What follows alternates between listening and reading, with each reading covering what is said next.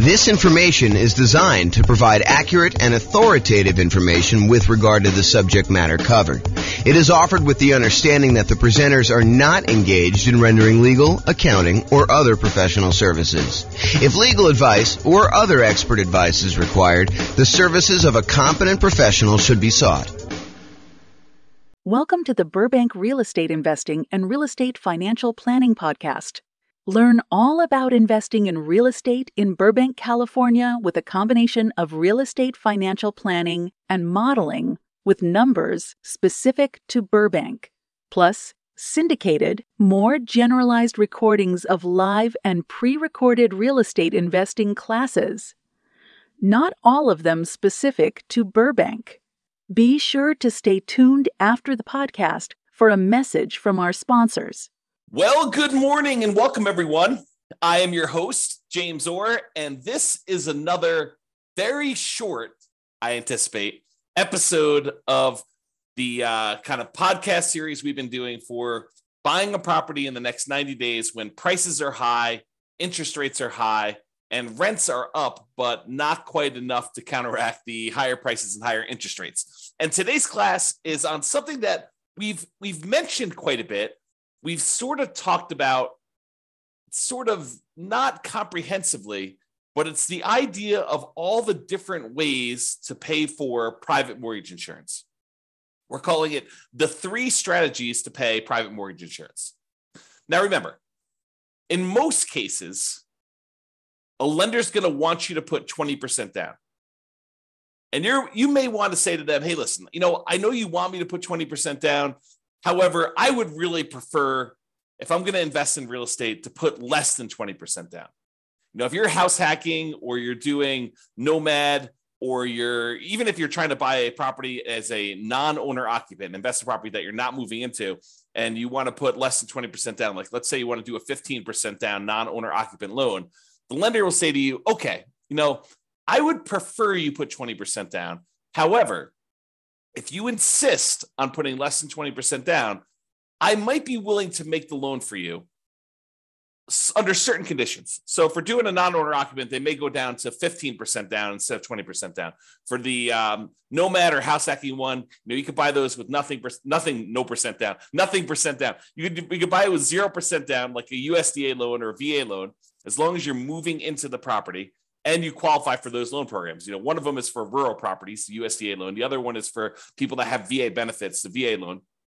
But you could also buy with 3.5% down, the FHA loan. And that's one of the easier loans to qualify for from a credit score perspective. And you could also use the FHA loan to buy duplexes, triplexes, and fourplexes in addition to single family homes. So that's a very attractive loan program a lot of time for house hackers and for nomads who are like trying to buy properties. But then a lot of times you may want to buy these kind of like low down programs, like a 5% down conventional loan, or if you're buying your first property, maybe a 3% down conventional loan program. And from time to time, they'll come out with different loan programs. Like for a while, there was a 1% down conventional loan program, which I don't think is available anymore as of the time of this recording, which is May 23rd, 2023. But if you're going to go and you're going to put less than 20% down, the lender may say to you, look, okay, I'm willing to do that for you. However, I'm probably going to give you a higher interest rate than what you do if you put 20% down. There's a little bit of risk to me, so I'm going to charge you a higher interest rate. And in addition to that, because I don't feel protected if you stop paying, if you default on the loan and I need to go foreclose on you, take possession of the property and resell it to get all my money back, I am going to insist that you go to this third-party insurance company and you're going to pay them a fee in order to insure me in case you default. And they will protect me up to a certain amount on the property in case I need to foreclose on you and I need to sell it and I don't get all my money back. Okay. And so they may say to you, look, we're willing to do this. It's less than ideal for us. So we're going to charge you a slightly higher interest rate. We are going to insist that you pay this third-party company, a private mortgage insurance company, in order to insure us in case you default. Okay. So how do you pay this third-party company? It's not the lender. It's usually a third party, a separate company from the lender themselves that actually insures against them having a loss in case they need to foreclose. Okay, so the 3 ways to pay private mortgage insurance is, number 1, an upfront lump sum fee, like a one-time relatively large payment that is like a one-time insurance premium. It's almost like title insurance, right? With title insurance, we're not paying monthly. We're not paying yearly. We're only paying one time every time we have a transaction. So every time we buy or sell a property, we're usually buying or selling, providing or buying a title insurance policy, which protects the title of the property in case there's an issue with the record of ownership, which is what title is, or liens or encumbrances on the property, then we have insurance for that. Well, similarly, with PMI, you could choose to make a one-time upfront lump sum payment and get coverage for the PMI payment, PMI service, like the private mortgage insurance, okay? Or number two, we could increase the interest rate from the lender and have the lender give us a credit, which is then used to pay for the private mortgage insurance, right? You understand when you go to get a loan, the lender will say to you, look, if you don't want to pay any fees, the rate is this, whatever it is, 7%, let's say. However, if you want to, you could pay us extra money. You almost think of it as like paying interest in advance, but you could pay us a lump sum of money. You could pay us, $5,000, and we will lower the interest rate from 7% to 6.875. So you could buy down your interest rate. Or the lender says, look, if you don't pay anything, if you don't want to pay any, points in order to change the rate is 7%. But if you want to, if you voluntarily take a higher interest rate, we will actually give you some money. We'll give you a credit that you can use to cover some of your closing costs. And so the lender says, look, if you voluntarily take 7.125, we will pay you $4,000. So it works in both directions. Now, you can't do this and say, okay, I'll take 17%, you give me $120,000. Doesn't work to that extreme. There's limits as to how high you can go in both directions. You can't buy it down to zero, okay? So you can buy this thing down a little bit. You can pay, a little bit of money. You can buy it down, in some cases, half point, a point. You might be able to get a credit for a little bit. There are limitations usually on a loan as to how much you can do there. So you can choose to voluntarily tell the lender, look, I don't want 7%. If you give me 7.25 or 7.375, then you could pay the private mortgage insurance from the credit you're giving me. And so it's sort of like a, in quotes, lender paid private mortgage insurance because the lender is paying it for you and they're baking it into the rate.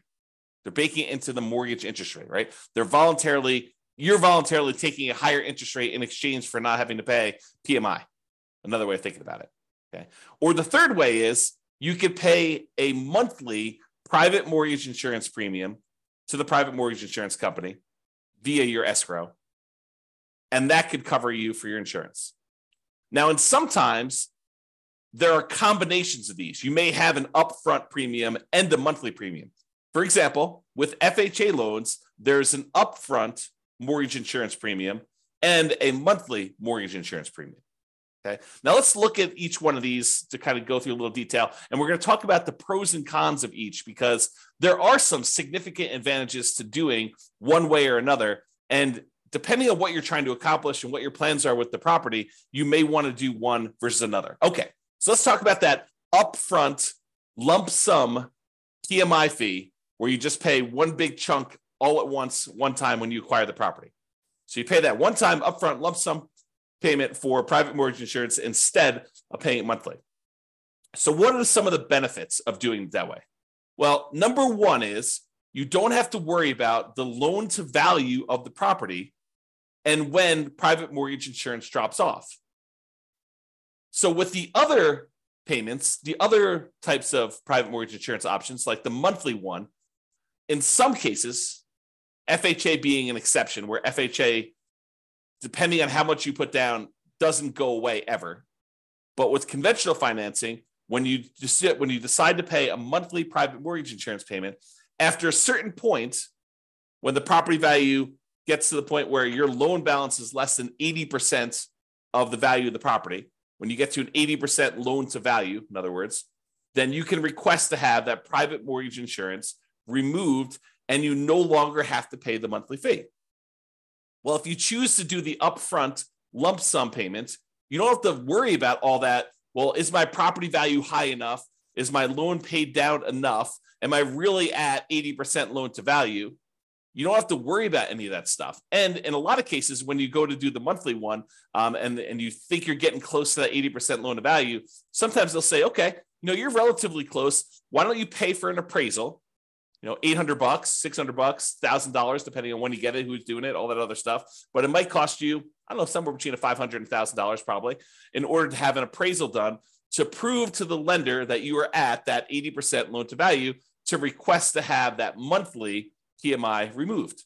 Well, if you do the upfront lump sum PMI payment, you don't have to worry about the appraisal. So you can almost subtract off whatever it is, $500 to $1,000 off the cost of the PMI payment, because you'd probably have to pay that in order to have it removed if you're thinking about doing it aggressively. Now, if you just wait until, based on your original purchase price and the loan paying down to 80% loan to value, they probably will not require an appraisal at that point, because it's conservatively likely that you are at 80% loan to value then, and you might not have to pay for an appraisal at all. Okay, but talk to your lender to get the details of your specific loan and your situation and what they're going to require. Okay. So you don't have to worry about that loan to value and when the PMI is going to drop off, because you just paid it all up front. So there's nothing for it to drop off. It basically is in existence already. You paid a one-time upfront lump sum payment. And you don't have to worry about anything monthly. Okay. Now, when you pay a, whatever it is, lump sum upfront payment for your PMI, you don't have that increased monthly expense. You don't have a monthly PMI payment. So your cash flow is improved. You've reduced the expenses that you have on buying the property. And so your cash flow looks better, because cash flow is really all the income on the property minus all the expenses. And if you have a monthly PMI expense, then you no longer have that if you decide to pay an upfront lump sum PMI payment instead of the monthly.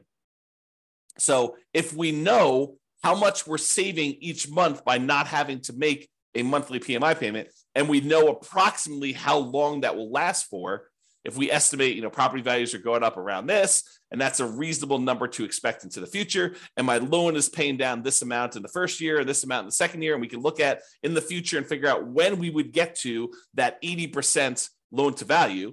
And you can look at that on the world's greatest real estate deal analysis spreadsheet. You can look up what the estimated loan to value is at the end of any given year on there, and you can see when about it will drop off to about 80% based on your kind of assumptions you put into the spreadsheet. So you can go look at that. And so you could say, okay, well, by paying this upfront lump sum PMI payment, wow, it's a tongue twister, versus doing it monthly, you could say, look, okay, I basically am saving myself $200 a month by not having to make this PMI payment for this amount of time. So I could look at what the overall return was, not having to make those payments on the amount that I had to invest. And you could calculate a return on investment for that. Now it's estimated, right? Because we really don't know until the future actually happens when the PMI, if you were paying it monthly, would drop off. It's possible property values go up a lot faster than we estimated, and it can come off sooner. It's possible that property values do not go up, that they go down, and that we have that PMI on there longer than we expected. So we're really doing an estimated calculation as to whether or not we should do this upfront lump sum payment and what the return is going to be on that by how long we might possibly have the monthly one. Okay. And it might be, when you're thinking about this, you calculate your return on investment for doing the upfront lump sum one, and based on not having to make those monthly payments, it might be better from a return on investment or cash flow perspective by taking the same money and instead using it for additional down payments and or buying down your interest rate. So when you look at these calculations, you say, okay, look, I've got an extra $10,000 sitting on the sideline, right? I've got all the down payment I need to do the deal. I've got my negative cash flow set aside. I got my reserves set aside. I'm all ready to go. However, I've got this extra 10K. What should I do with the 10K? Well, one option is I could possibly decide, instead of doing monthly PMI, I could pay the upfront lump sum PMI and not have to worry about a monthly payment. Okay, that's one thing. We could look at what the return would be on taking that money and doing that. We could estimate what the return would be.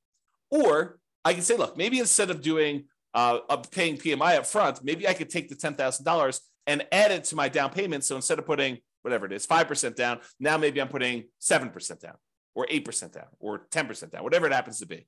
So you could choose to do that. You can look at how that would improve your investment by using the world's greatest real estate deal analysis spreadsheet and playing around with this, saying, okay, what if I put 10K more in my down payment?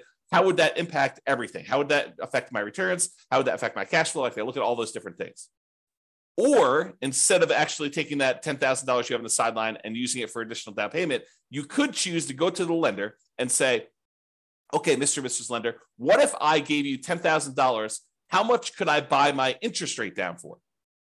And they could tell you, well, for $10,000, that's about whatever it happens to be, 3.2 points. And so you could buy it down for, down to this if you decided to do that. And they may say, it's 0.875% percentage points better. So if you had a 7% loan, maybe it's down to 6.125 now. You're like, oh, that's pretty good. That would improve my cash flow by this, and that would be better for me. And you could plug that into the world's greatest real estate deal analysis spreadsheet, and you could calculate which one of those three options is best for you. Paying the upfront lump sum PMI payment, paying additional down payment, or buying down the interest rate and seeing which one of those three options gives you the best overall deal. And it might matter what you plan on doing with the property. And that's sort of the subtext of this, right? If you're planning on holding the property for 30 years and eventually paying off that loan completely, and you don't plan to refinance ever, then maybe buying down your interest rate is one of the better options because that savings lasts for the entire 30-year period. And you can look at that. Or maybe doing the extra down payment makes that sense.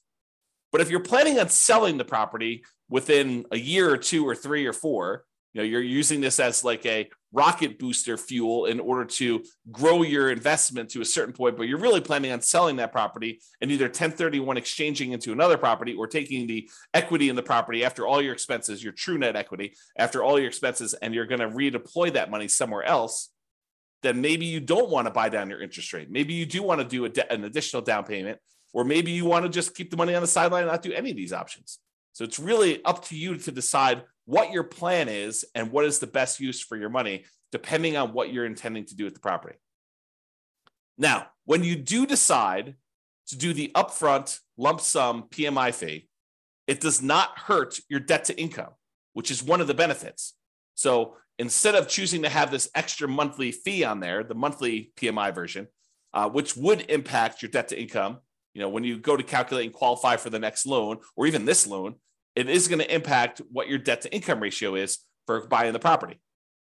When you do the lump sum one, it doesn't. So if you were really close on your DTI numbers, one of the options could be for you to choose to pay the upfront lump sum PMI payment to improve your DTI and get below whatever ratio you need for that particular loan or that particular interest rate. But sometimes DTI will impact your interest rate in some cases. Okay.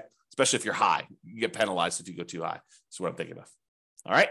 So the benefits are, don't have to worry about loan to value. And when it pays off, you get improved cash flow and it does not hurt your debt to income ratio. Now, what are the downsides of doing this upfront lump sum PMI payment? Well, number one is you're paying a big chunk up front. You got to have that money. If you don't have the money, it's not an option, right?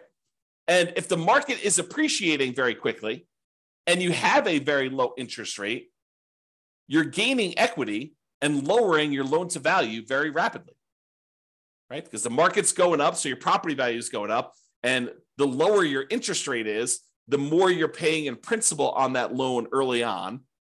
It's lower interest rates actually pay a little bit more in principal payment with each payment that you're making.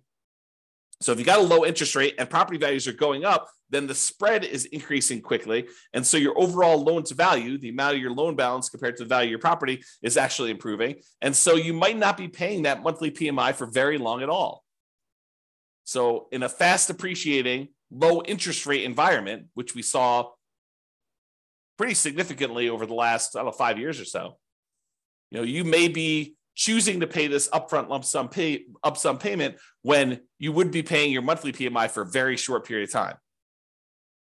And so much so that if you're seeing these really rapid increases in property prices, like 10% plus, which we saw in some markets, then you might actually run into a different problem, which is a minimum that the PMI must remain in place. Some PMI companies may say you need to leave this policy in place for at least a year if you're paying monthly. Okay, and if that's the case, then you may run into that. The property values went up 10% and you pay down your loan a little bit and you put 8% down your loan to begin with, well, a 10% increase in paying down the loan, a couple of percentage points, you're already at 20% at the end of the year. So realize that could be a potential issue. Okay. All right. So that's upfront lump sum PMI fee. What about the lender paid, where you choose to have the lender, you choose to voluntarily take a higher interest rate and the lender gives you a credit, which they then use to pay for your PMI? Well, you could pay money to reduce your interest rate.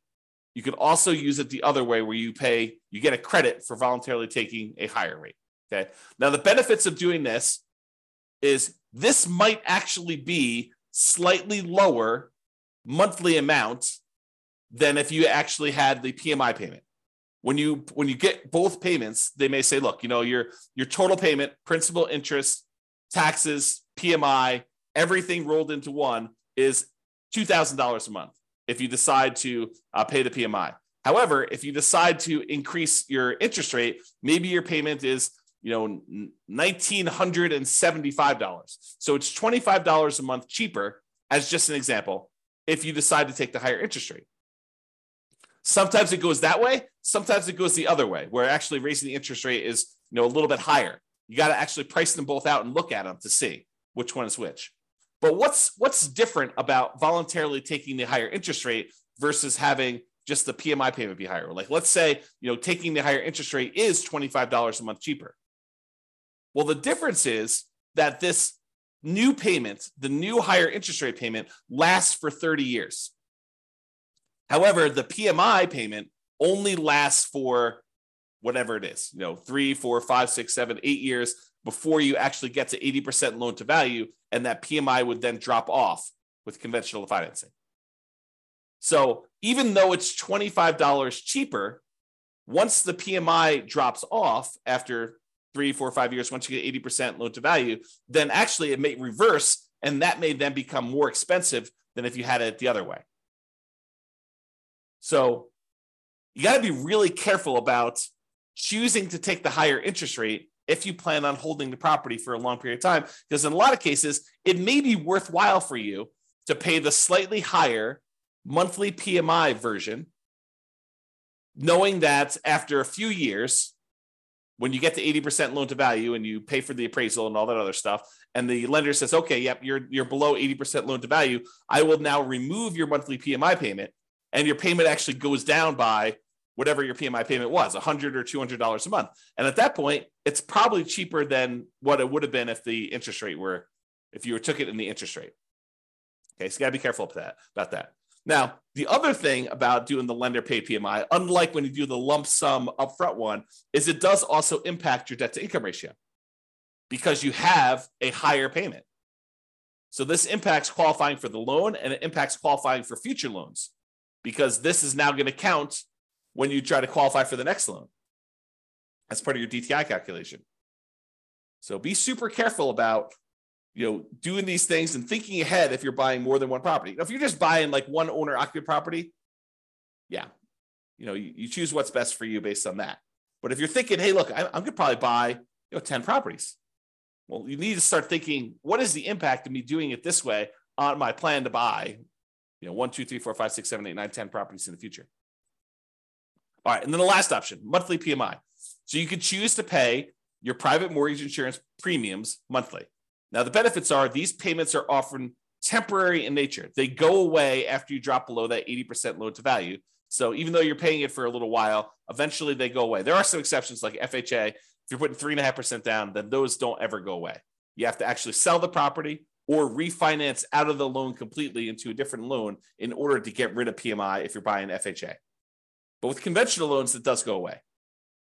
Oh, something I think I forgot to talk about? So another benefit of paying the higher interest rate one, if you're voluntarily taking the higher interest rate, is there may be some tax benefits to doing this because the interest on loans is tax deductible. However, listen very carefully to this. The overwhelming majority of taxpayers are choosing to take the standard deduction, and so this will not come into play for you if you're doing this for owner-occupant properties. If you're using it for investment properties, then for rental properties, both interest and insurance are both expenses on the property. And so it doesn't matter whether you're doing it as a monthly payment, a PMI, or you're taking it as a higher interest rate. All right. So realize that, if you're an owner occupant, insurance is not tax deductible, as far as I know. I'm not an expert on taxes. Verify this with your CPA.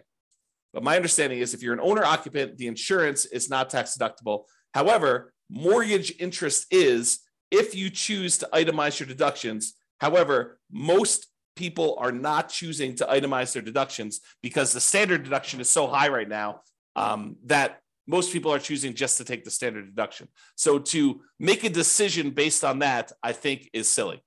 You don't want to, what is the saying? The dog wagging the tail wagging the dog. You don't make decisions for tax savings, right? You make decisions and then you look at the tax kind of implications of that and you see if you could live with those. But it's not like you're optimizing.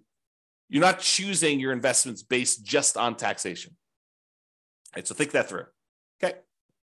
All right, so back to the monthly PMI one. So the benefits are these payments are often temporary in nature. They go away after you drop below 80% loan to value. The downsides of doing monthly PMI is these can hurt cash flow. Unlike when you do the lump sum upfront payment, when you do monthly, it actually impacts your cash flow. And it impacts cash flow early on, especially when it is harder than ever to generate cash flow, right? Cash flow tends to improve the longer you hold a property. The longer you own a property, that payment, the principal and interest part of payment is fixed, even though taxes and insurance and other things are going up over time. Rents are also tending to go up over time. And so the longer you tend to own a property, the better the cash flow on the property tends to be. So it's usually hardest earliest on when you first buy a property. And so that's when you have this monthly PMI payment, which is when it's hardest to get cash flow. And that's when it hurts the most. So that's the trick.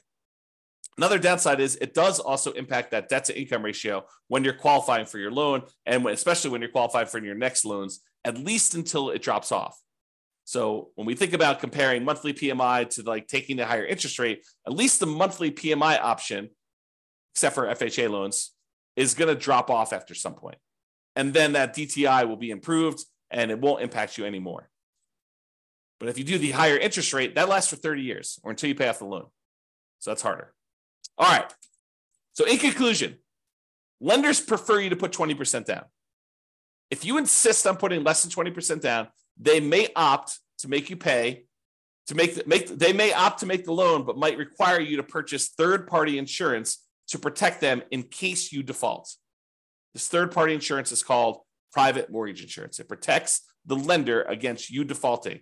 You pay for it to protect the lender because they would rather you put 20% down. You are insisting on putting less than 20% down. They're saying, okay, you twisted my arm. I will make you the loan. However, you need to actually protect me in case you default.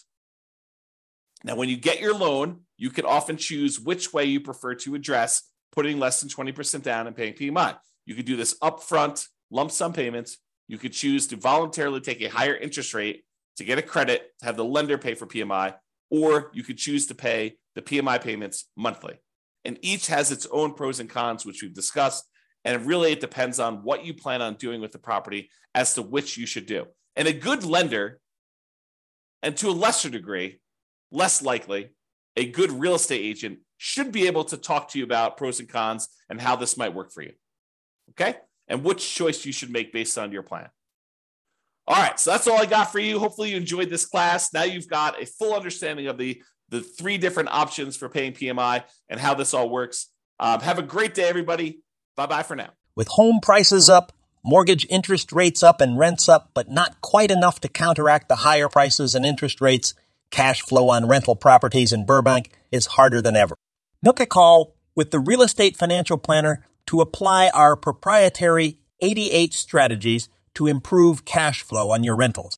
See the show notes for a link to schedule your call and improve your cash flow today. If you're a real estate agent, lender, or professional in Burbank that wants to help our real estate investor listeners, consider reaching out to learn about collaboration opportunities with this podcast. We'd love to add more value to our listeners by having you assist our investors buy, sell, and finance their real estate investments. See the show notes to schedule a call to discuss collaboration opportunities.